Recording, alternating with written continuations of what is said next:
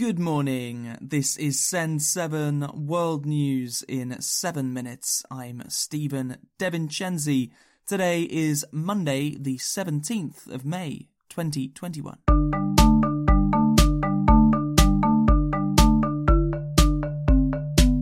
Starting in Asia today, Israel and Palestine are continuing cross-border attacks during the worst violence in 20 years. The Gaza Health Ministry has said that 182 people have been killed in Gaza since last Monday, including Hamas militants and civilians. In Israel, 9 civilians have been killed by Hamas rockets, and hundreds have been injured. Israel's defense systems are able to destroy around 85% of the rockets that Hamas fires at Israel. In the West Bank, at least 10 Palestinian protesters have been killed by Israeli security forces during protests. In Gaza, Israel destroyed a building that was used by Al Jazeera and the Associated Press. Nobody was harmed in the attack, as Israel told people to leave an hour before the building was destroyed. Israel said that it had evidence that Hamas was using the building. On Saturday, Prime Minister Benjamin Netanyahu said that Israeli airstrikes will continue. It's been 5 days since Hamas brazenly fired rockets at Jerusalem and other Israeli cities in a totally unprovoked attack. This past week, millions of Israelis were forced into bomb shelters as missiles rained down on our cities. Several Israelis have been killed. Many more have been wounded. You know, and I know, no country would tolerate this. Israel will not tolerate this.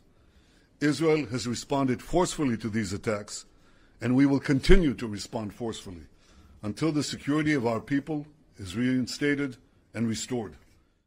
Around the world, there have been protests in support of Palestine, with large demonstrations in many European cities, as well as in the United States and in the Middle East. There were also some pro-Israel demonstrations. The United Nations Security Council held a special meeting yesterday to discuss the situation in Israel and Palestine. India will import 36 million doses of the Russian Sputnik V vaccine against COVID-19. India is the world's largest producer of vaccines. However, a devastating second wave of the virus has led to a huge demand. Only 10% of India's population has received at least one dose of a vaccine, and only 3% is fully vaccinated. In the world, around 1.4 billion COVID vaccines have now been administered, and around 9% of people have received at least one dose. In China, at least 10 people have been killed by tornadoes this weekend. Many homes have been destroyed in central China, around the city of Wuhan. Taiwan has reported panic buying after a fast rise in coronavirus cases. Over 200 cases were reported on Sunday, and the capital city, Taipei, has closed many businesses. Taiwan has generally been considered one of the most successful countries in preventing the spread of the coronavirus.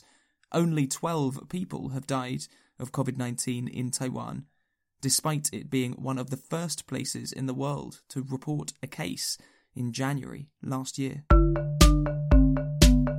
America's Chile voted yesterday for members of a new constitutional assembly. 155 members are being chosen to rewrite Chile's constitution.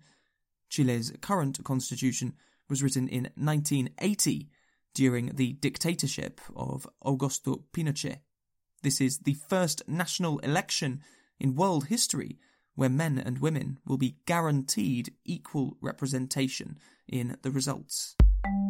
In the United States, the Colonial Pipeline Company paid $5 million to cyber attackers, according to news companies CNBC and Bloomberg.